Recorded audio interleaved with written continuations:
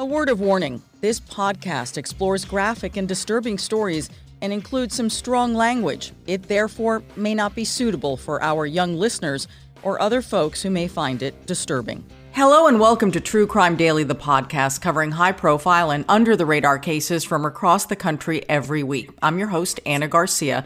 In our cases this week, it is all about money and how money cannot always buy you justice. A family of billionaires is offering a $35 million reward to solve the mystery of who murdered their parents. The couple was murdered in their mansion 5 years ago, almost to the day. Police say their bodies were staged. But first, a contentious divorce ends with one of the attorneys on the case getting murdered. Police say the husband in this dispute was furious that the wife got a huge settlement and that he had to pay her attorney fees. So rather than paying up, police say that the ex-husband killed his wife's attorney and then set the man's office on fire. We are recording this on Wednesday, December 14th of 2022. Our guest today is Sean Farrow, a criminal defense attorney from New York with the law firm of Hamilton Clark LLP. We've had both of the partners on the program before. We're so thrilled to have you back. Sean, how are you? I'm excellent. Thank you, Anna, for having me back. It's always good to be here. Oh, it's great. And you're one of our only rugby playing attorneys on the program. I would imagine so. There's not too many of us out there. So I kind of like that title. Oh, it's great. It's great. We just love what everyone brings to the discussion. So we have some cases that are obviously very disturbing. And what's interesting about both cases, Sean, is really money to a degree is at the center of everything, I believe, even though we don't know the motive as to why the billionaire couple was murdered. And we'll get to that next, the next story. But come on, how could money not be part of it? Even if it's like anger over money. There's always a fight over money, and especially when it involves wealthy people, like we'll see in our second story here. But even in the first one with the attorney's fees, money, as they say, is the root of all evil. And we're seeing it in these two cases play out. And I bet for you, it's kind of a little scary when,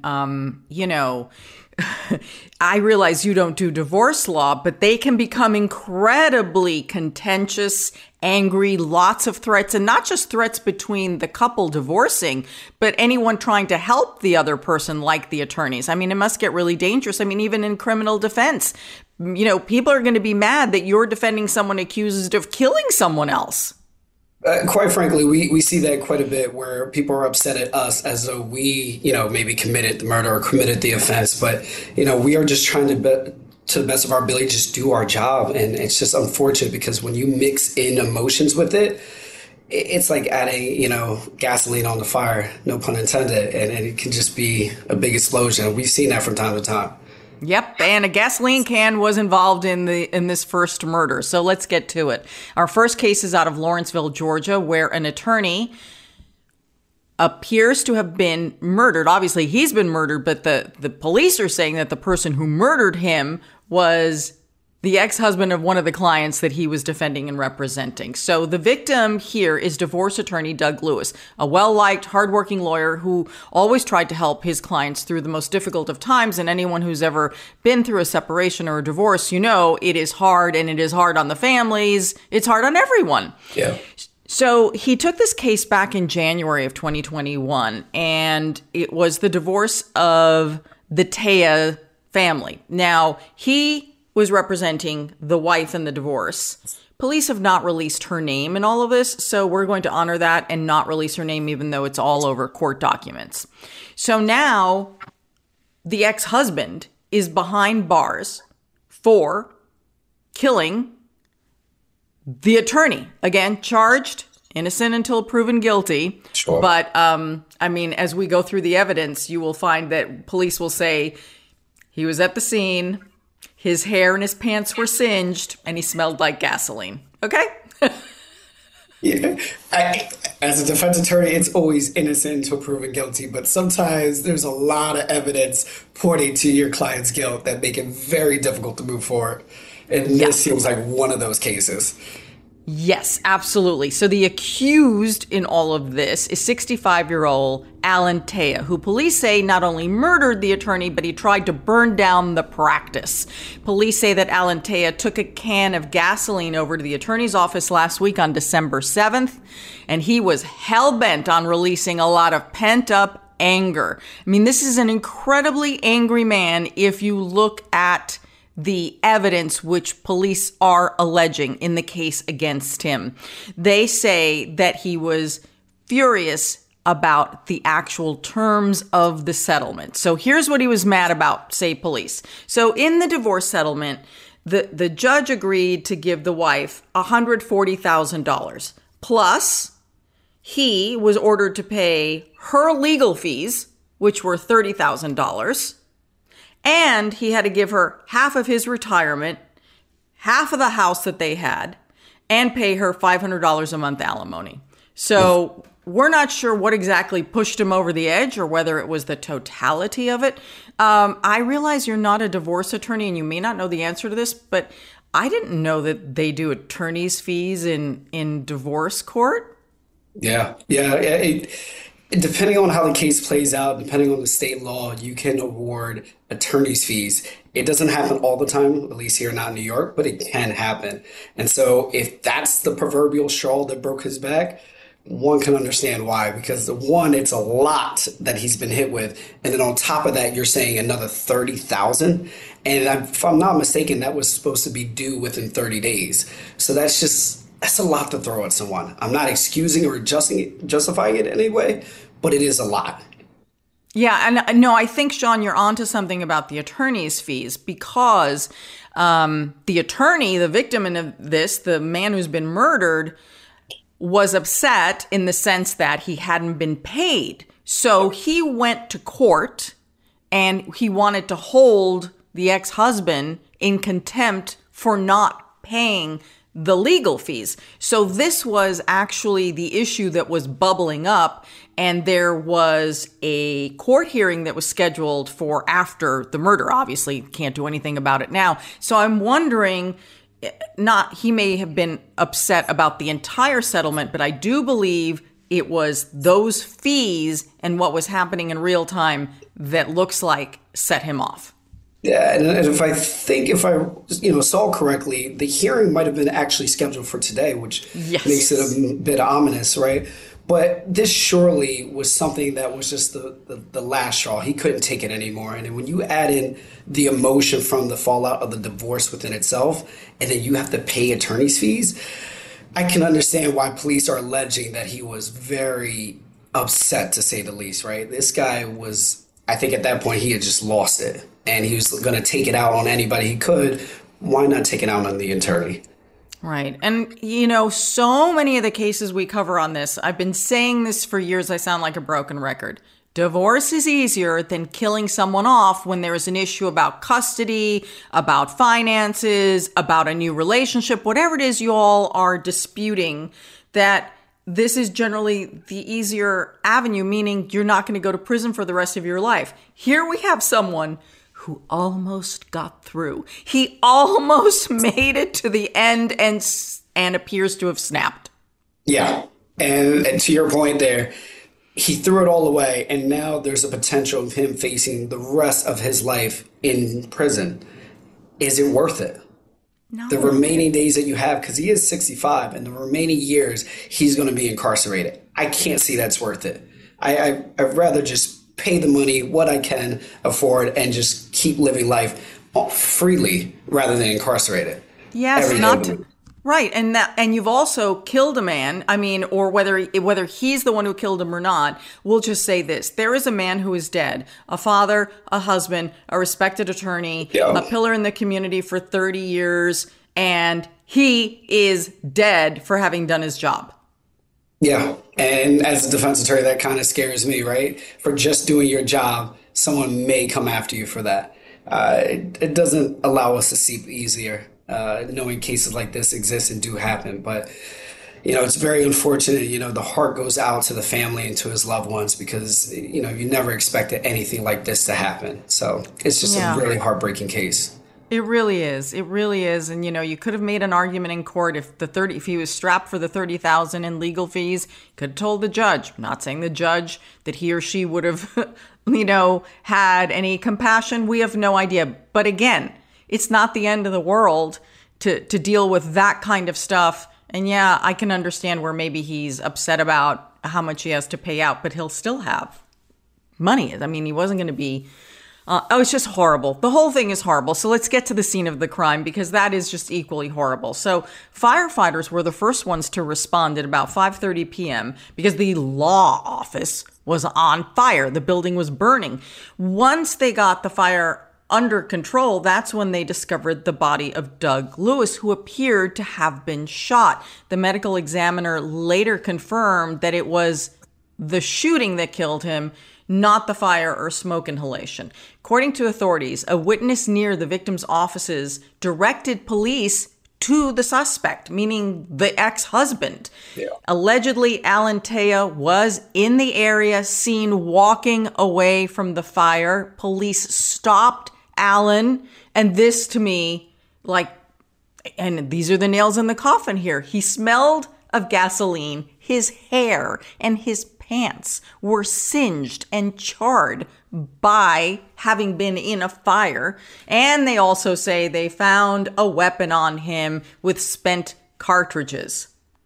It's not going to take very long to figure out if that gun matches the bullets in poor Doug's chest. Exactly. I mean, one of your biggest fears is always to have, defendants say anything. In this case, we didn't need any statements because his clothes were the statement. His hair was the statement. The fact that he had a gun with spent, rounds in it, that was the statement. The fact that he's pointed out in the vicinity of the burning building, that's the statement. He just buries his own defense at this point because everything about him and everything about him is a statement onto itself. And it's just what else can you say at this point? It all points to him, and it just, he buried himself in this context. Yeah, this is very, very traumatizing, this entire event for everyone involved, including the ex-wife. I'm sure I think there's a reason police don't want her name used. Yeah, for safety reasons, for sure. And just also, you don't want to have to deal with the public fallout of that, right? People asking you questions, people trying to get all into your business. You want to give her that space to kind of process this, because it's a lot. You just divorce a person. The person you divorce, and probably at this point, thankfully, then goes and kills your lawyer and then sets fire to it and tries to walk away as though nothing happened. It's kind of surreal in that moment. Yeah, we've seen quite a few cases on this podcast, not only of people going after, let's say, attorneys, but also going after doctors or dentists or anyone who, the accused is perceived of having either harmed them or their loved one. We've seen this, even some elderly couples who the wife died and then the husband got so upset at the doctor thinking that it was because he missed something early on or didn't treat her medically in the right way. Therefore, she died. We see this a lot. Those are cases where individuals get very angry at someone within their system who either let them down or caused the death of their loved one. This one is this is just sheer fury.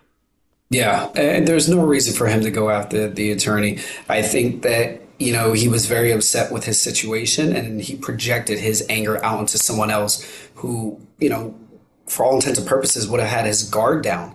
And so it's just really, like I said, I don't think you can come up with a better word. It's just so heartbreaking to see him project his anger out onto this individual who's completely innocent, just doing their job. So Alan Tea is being held on charges of malice murder and arson. He's in the county jail. He has not been granted bond yet, and according to police, Tea has not made any statements regarding the charges about Doug Lewis's murder, but as you said, he didn't have to say a word.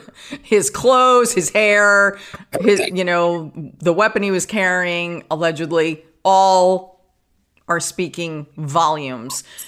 So, Doug Lewis practiced in the area for 30 years, leaves behind a wife and 3 children. Everyone in the court system is absolutely freaked out by all of this. Yeah, and I mean, it seems like a very small town. It seems like everybody knows each other, and so this has got to be devastating to everybody in the town who's crossed paths with the decedent, Mr. Lewis there. And so I find it very difficult for Taya to be able to get a fair trial at this point or an impartial jury. So that's something that his defense attorney should consider going down the road, whether or not they try to move the venue for this if they go forward with the trial. But at this point, I mean, even if you went forward with a trial, what defense do you have with all this evidence kind of going against you? And so it's a very tough case for him, tough case for the defense, and nobody comes out this a winner. Nobody.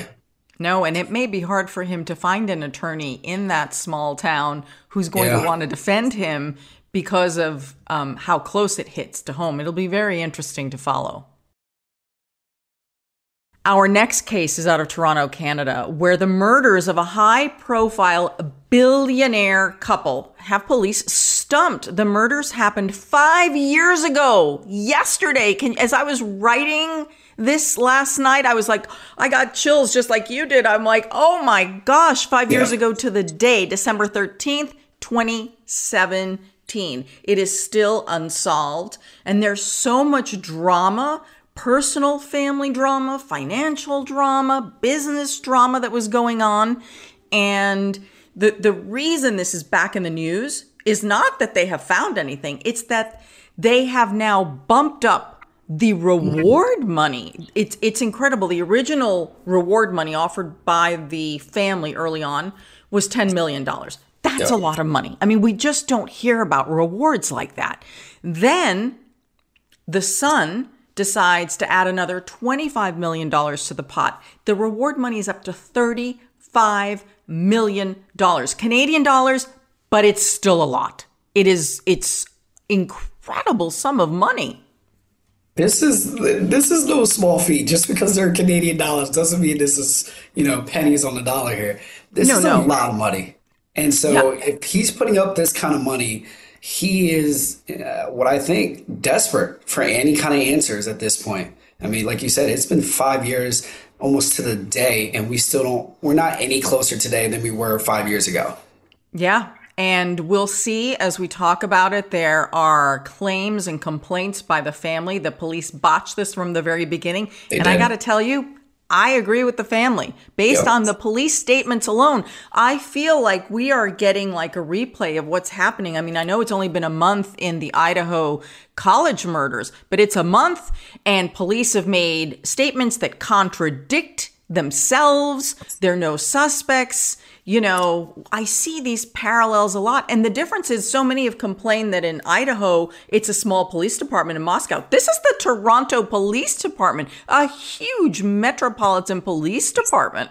Exactly. They should have experience doing this. So why are they making this many mistakes, especially so early on in the case? It's a little bit bewildering, but we'll jump into it in a moment here. Yeah. So we're talking about 75-year-old Barry Sherman and his 70-year-old wife, Honey, who were worth between $3 and $5 billion, depending on whose figures you believe. But billions with a B. There aren't that many billionaires in the world. So to have a billionaire couple murdered, in their home, in their mansion, is a very big deal, especially with all sorts of things going on in the business and within the family. So police have never named a suspect. The two were found dead in their Toronto mansion 2 days later on December 15th. So for a few days, Honey and Barry are tied up in their basement swimming pool. The best way to describe this is it's a huge indoor swimming pool like you would find at a hotel. You go and it's got the kind of thick glass cubes and it looks like an indoor pool at a fancy hotel was in their home. They were found, police say now, staged, sitting. They were tied to a railing in the swimming pool area. We'll get into the details of that. But what you have to understand is that for about 2 days, no one's hearing from Honey and Barry, and they had all sorts of things that they needed to do and get to, and it's a busy house. The house was up for sale, so people were in and out of the house. Oh, so much going on. Okay, the intrigue in this is incredible, and the mistakes made by police, very troubling. So let's go to the beginning and work our way through how this happened. Okay. Barry Sherman made his money with a pharmaceutical company called Apotex. In 1974, he founded this company. The company is the largest manufacturer of generic prescriptions in Canada. Big business, right? Okay. Forbes estimated Barry's net worth in 2017 at $3.2 billion, but as we've told you, some have valued the company at more. We don't know, so we're keeping it in the range. What's a billion here or there, I always say. Exactly. Exactly, right? It doesn't change the world. Now, this is what I found so fascinating about Barry. Even though he was a billionaire, he liked to drive a little bit beat up, not too beat up, Ford Mustang, okay? And his favorite place to eat was a place called the Swiss Chalet. The Swiss Chalet is a chicken restaurant that's a chain restaurant in Canada. One of my favorites. I have spent many times and many trips to Canada on assignment through the years. And I will tell you, Swiss Chalet is a cross between like our Pollo Loco and like an Olive Garden as far as, just to give you the setting, it's not a fancy place. But he loved the chicken plate. And I got to tell you, it's a great chicken, okay? So this makes me really like Barry, right? A billionaire who drives a Ford Mustang and eats at Swiss Chalet. I mean, what else can you ask for at this point? Yes, and, you know, the Toronto Star has done fabulous reporting on this. So has Canadian Broadcasting, and they've done some marvelous analysis on the family, what was going on. And as I was reading through all of this, there had been discussions, like Barry and Honey had been out somewhere because they were philanthropists, and the other couples that they were with had made mention. It's like, don't you guys think you should have security? You know, you're billionaires. It's a huge company. And so Barry, according to the reports, Barry said, you know what? If they're going to get you, they're going to get you. Famous last words. Okay. So, according to the Toronto Star, at the time of the murders, there was a lot going on. And I think, unless this was completely random, that maybe something going on here has something to do with the murders. So Barry was in a court battle with his cousin over who owned the business. That cousin had said some not nice things about what he wished would happen to Barry. But you know what? People say all sorts of things in the heat of the moment. Sure. So there was argument over ownership, which, as you know, if you have a very wealthy company, depending on how that's going, it could mean the beginning or the end of your company. So there's that. Then he had just lost a legal battle over a drug patent. As we know, patents expire all the time. And this one was really hurting him financially because the court had ruled that he was going to have to pay $580 million to settle that. About $500 million. Okay, so that's what's going on in Barry's world. Meanwhile, the house is up for sale for like $6 million, and they're building another house in another community, another very wealthy community, to be closer to one of their children. They have at the time, they had 4 adult children and 2 grandchildren. So everyone in the Toronto area. Okay, now, this is the part I find fascinating. Yep. Okay. Because of the financial pressure that Barry was under, reportedly, and his son Jonathan has done interviews about this to the Toronto Star. So Barry asked his son Jonathan to pay him back $50 million, which he had loaned as part of a greater sum of $125 million. Barry had given Jonathan, over the years, $125 million to help him launch, start, support a self-storage business. And with this looming judgment coming, Barry says to his son Jonathan, hey, can you give me $50 million back? Jonathan, this son, is the same son who just upped the ante by $25 million for the reward. Now, Jonathan has told the Toronto Sun, quote, "I am not going to kill my dad because he needs $50 million. He also told the Star he didn't kill his parents. And his sister, though, has suggested publicly that maybe he would have had a motive. Of course, obviously, Jonathan is not charged. No one is charged. The family's not charged. And now the brother and sister are not talking to each other. So much drama. There is a lot going on here. Are those potential motives? Maybe. I don't see it being about, any of the lawsuits. I don't see that playing into a factor. But if you're saying that maybe some family member being involved, I could see that. And I only say that because, again, there's no forced entry. There's no sign of struggle in the house. Someone knows the layout of this land very well. And yeah, I feel like this is an inside job here.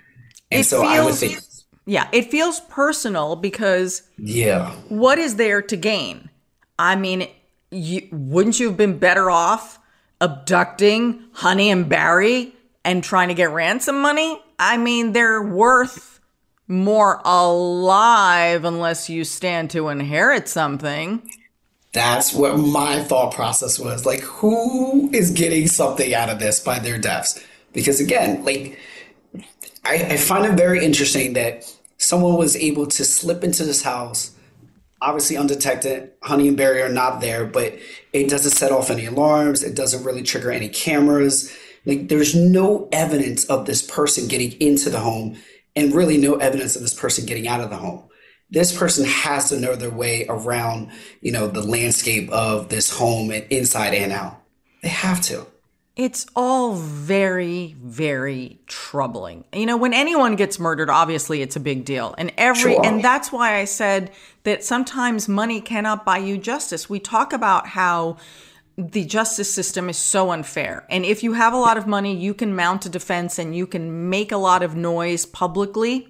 Yep. Right? And how unfair that is to those who don't have those resources and they need justice for their loved ones. If a couple who worked at a grocery store, if they were found murdered in their apartment, would they be getting the same amount of attention? Certainly they wouldn't be getting the reward money, something like this. But look at this family. They have billions of dollars and they cannot get this thing solved. To your point, justice cannot be bought, right? At the end of the day, even with $35 million on the table, there's no more answers today than there were 5 years ago. They're not anywhere closer. But it also doesn't help the fact that the cops have botched this repeatedly over the 5 years. That's not going to add to anything here. Okay, so let's get to the details of what went wrong with the police department, because the family's saying the police messed up from day one. First of all, this to me is the most unbelievable part. From day one, the police said this is a murder-suicide. They said Barry killed Honey and then killed himself. But here's the problem. They were tied up, and so were their hands. So someone explained to me how Barry, who's like 70 years old, managed to kill Honey, tie her up, tie up her neck, tie himself, tie his hands behind, kill her, kill him. It took them 5 weeks to change it from a murder-suicide to a targeted murder. Gee, that is precious time in an investigation that has been wasted and lost. There's no doubt about that. I mean, a lot of people are familiar with the show First 48. There's a reason why they call it First 48, because the first 48 hours are the most crucial hours to getting leads, talking to suspects, collecting evidence. Once you get past that 48-hour mark, that's when leads start to go cold. That's when evidence starts to get contaminated. You lose precious opportunity and time when you wait longer. So the fact that they waited weeks, I mean, that throws a big wrench into your investigation and makes it incredibly difficult to try to resolve after that point. The family was furious. They hired a team of private investigators, former detectives, very well-regarded people in Canada, And they also hired a bunch of forensic experts, a medical examiner. They did their own autopsy. So the family, this is where money does come in when it comes toward justice. They were able to fund all of this. And so then the family has a press conference and announces all of the things that have been botched here. So according to the family, they described how Honey and Barry were found. They were in that indoor swimming pool, as I described. This is in the basement of their $6 million mansion. Now, they weren't in the water, as we said. Instead, they were sitting on the cement, tied to a railing, posed or staged is the way it's been described. Their hands were tied behind their necks, and they had belts around their necks tied to the railing. No forced sign of entry, and the cause of death was ligature neck compression. So my question is, how do you, if you are only one person, one killer here, how do you get these two into this location, seated like this, kill them, and set them up without anybody else's help and without leaving a ton of evidence in the process? That's something I wondered myself when I was thinking about this. Is there just one, or is there multiple killers?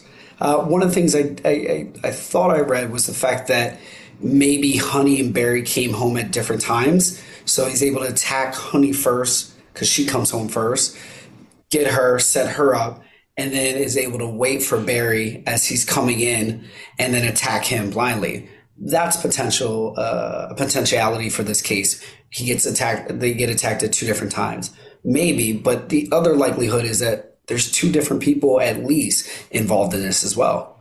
And moving them, unless the murders, like no one's told us where the murders took place.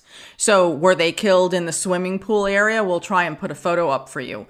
Were they killed there? Were they killed somewhere else in the house? Like how? We don't know a lot in that sense, but clearly it's very disturbing. And then if the cause of death was ligature neck compression, please explain to me how Barry did that to himself.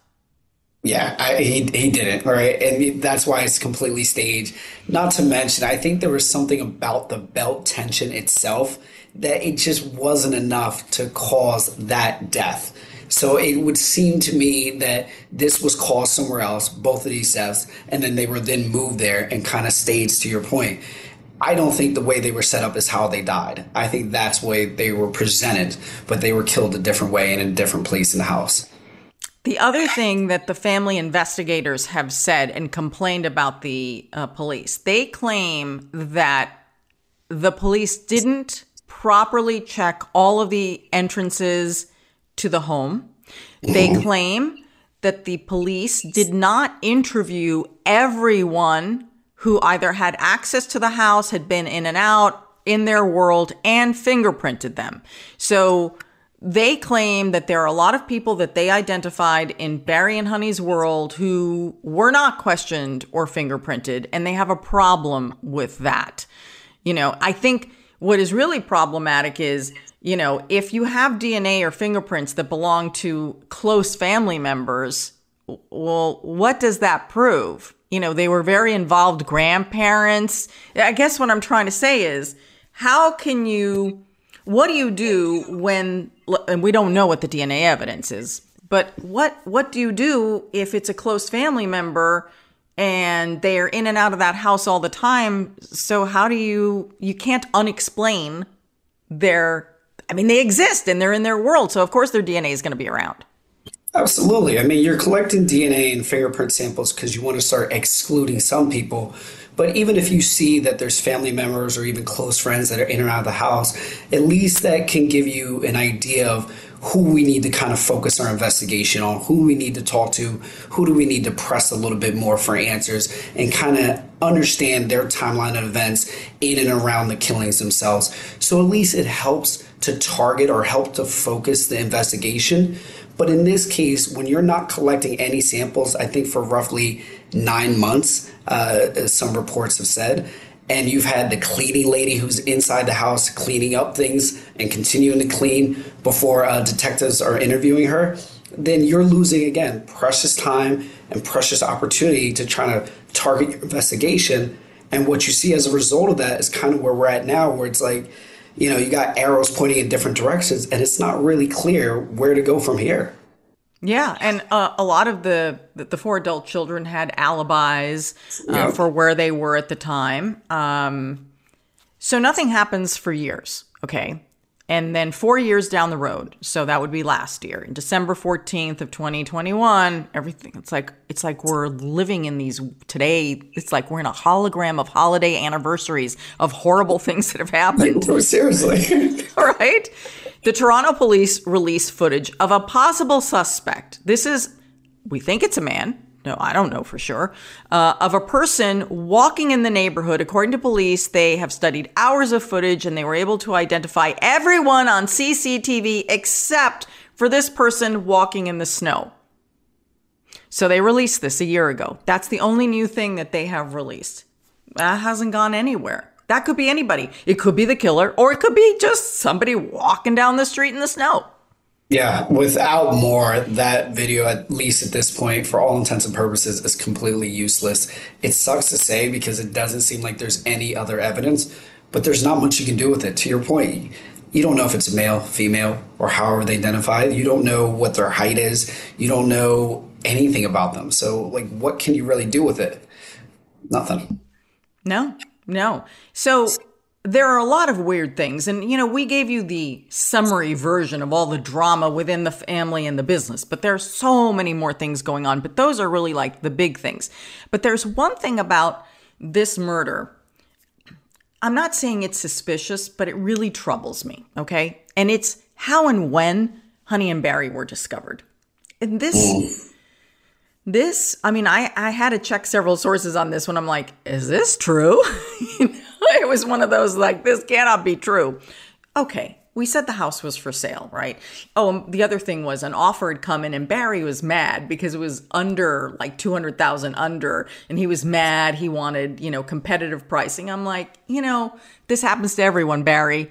Everyone's offer comes in under asking. It's just, I don't care if it's a $6 million home or a $200,000 home.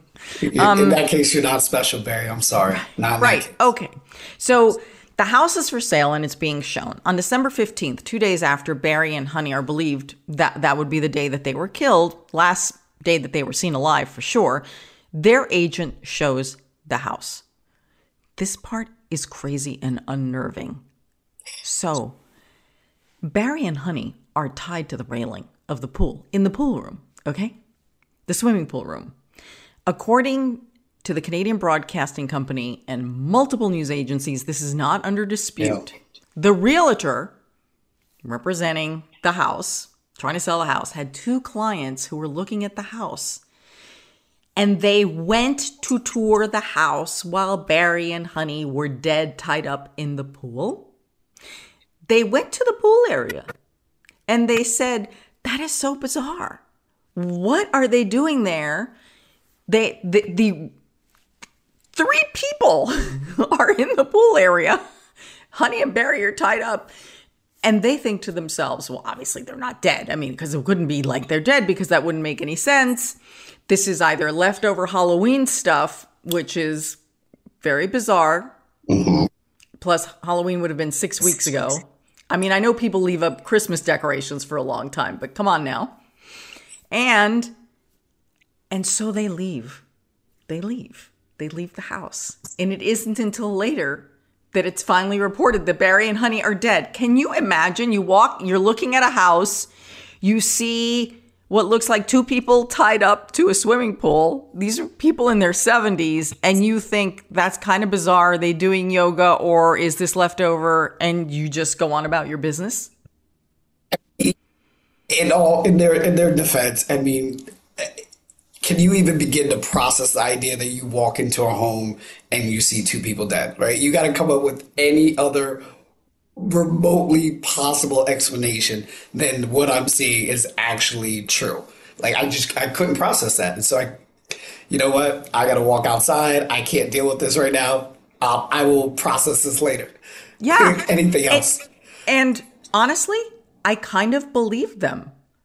Yeah. It's because, as crazy as it sounds, it's like you can't possibly reconcile that they're dead. Plus, it's not your home. And you're like, well, and who knows? Maybe they were eccentric, right? He ate at a very inexpensive chicken place. He drove a little Ford Mustang. Do you know what I'm saying? Maybe they were eccentric. I have no idea. And the realtor's like, they're kind of eccentric people. I don't know.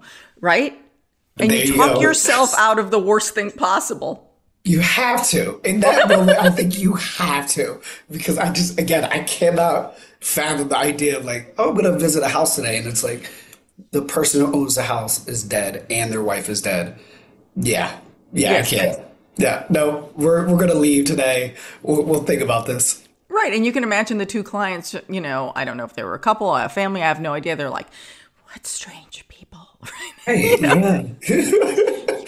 They're billionaires. They're weird. What can you say? So everything about this case is so unusual, so bizarre. I can't wait to hear all of you weigh in on YouTube on what you think, especially, in the comments section. What do you think happened? What is going on here? A complete botch up by police. A botch up just like the worst. Shocking. 5 years later, we have no idea who killed Honey and Barry Sherman. Yeah. Yeah, it's going to be a long road ahead. It's already been a long road ahead for the family. It's going to continue to be a long road ahead because at this point, there are no leads whatsoever to speak of. And so you hope that the money is enticing enough for something or someone to come forward, but it just doesn't seem like it at this particular point.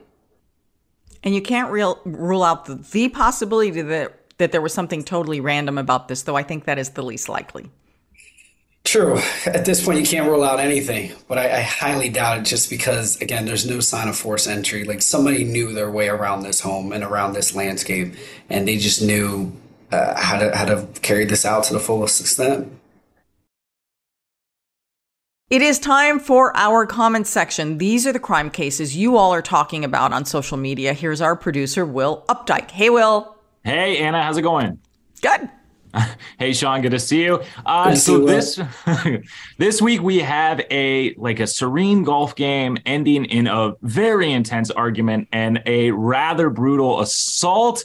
So what happened? This case comes out of Bay St. Louis, Missouri, where a 51-year-old man allegedly bit off a victim's nose during an argument about golf. So according to a press release from the police department there, officers responded to the Hollywood Casino parking lot to the report of an assault. At the scene, police said they found what was a victim with a disfiguring facial injury. So they dug in a little bit more on this. And apparently the suspect here, Mark Curtis Wells, bit this victim's nose off during an argument that started because of a golf game that had been played previously earlier that day at the Bridges golf course. Now, according to some people in the party, this dispute kind of continued throughout the day among multiple golf players, and it eventually culminated in this assault in the casino parking lot. Now, after biting this victim's nose off, Wells reportedly he fled the scene, but he did later turn himself in. He was booked into the Hancock County Jail. His bond was reportedly set at $50,000,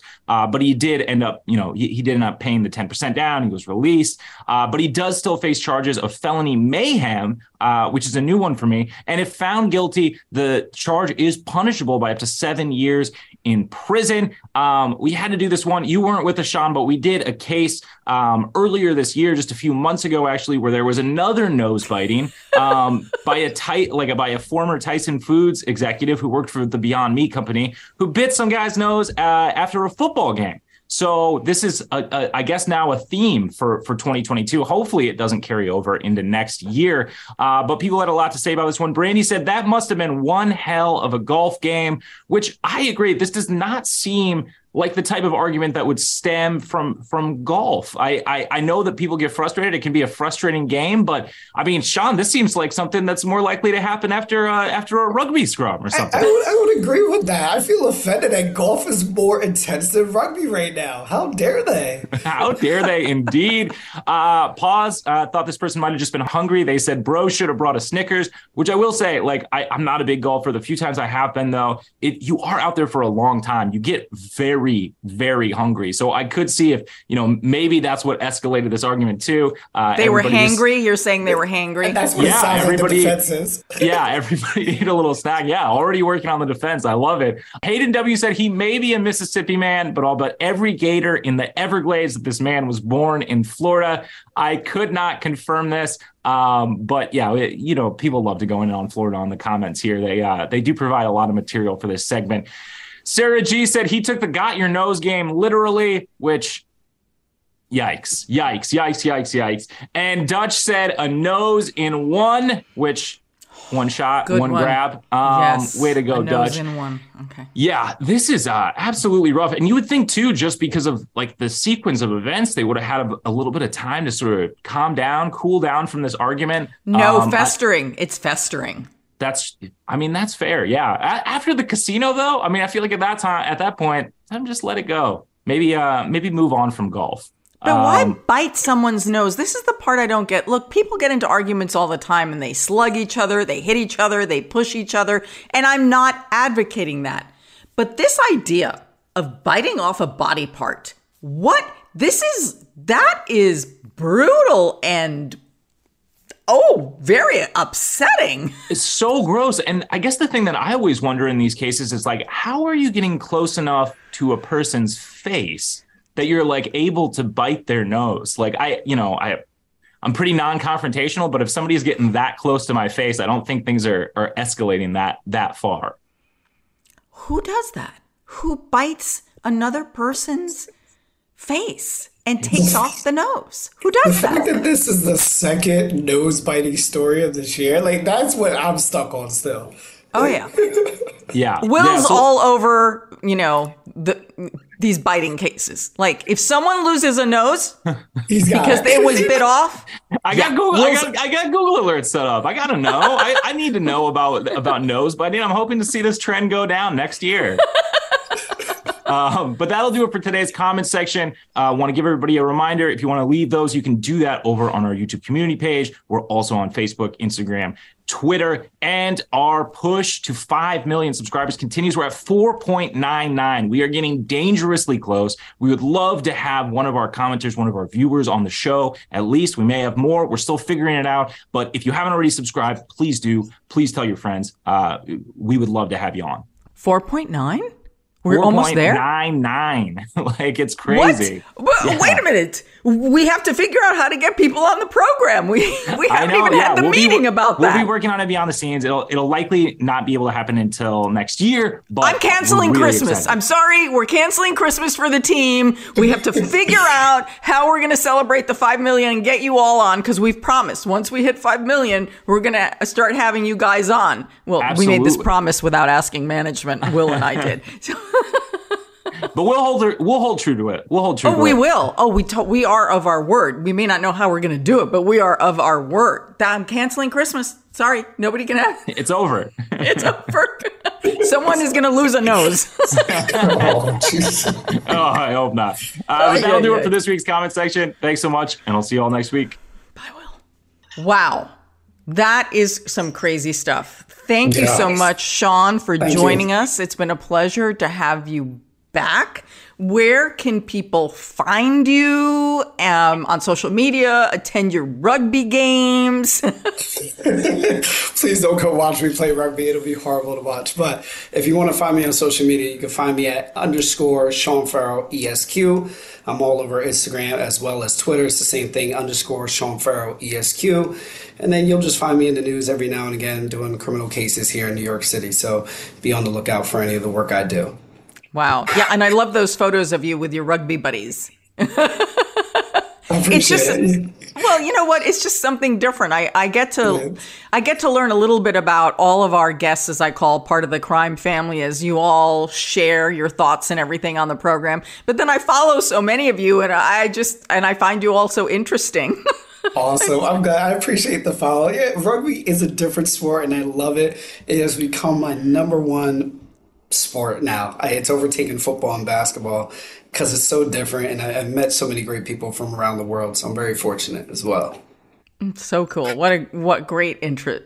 I love everybody's got such an interesting life and background outside of the crime world. So you can follow me at Anna G News, Anna with one N. I don't always talk about crime. Sometimes I talk about other things because, yes, there are other things in life. You can find this podcast and all our other podcasts wherever you get your podcasts. Subscribe to our YouTube channel. As you've heard, it's the place to be. And we're so excited to have you all on the program. Leave your comments. We love the community that y'all have built. You all have built that community. Subscribe to our newsletter, truecrimedaily.com. As I always say, that feels so 1995, having a newsletter. I love that we're so retro here. So until next week, I'm your host, Anna Garcia. And as we always say, don't do crime.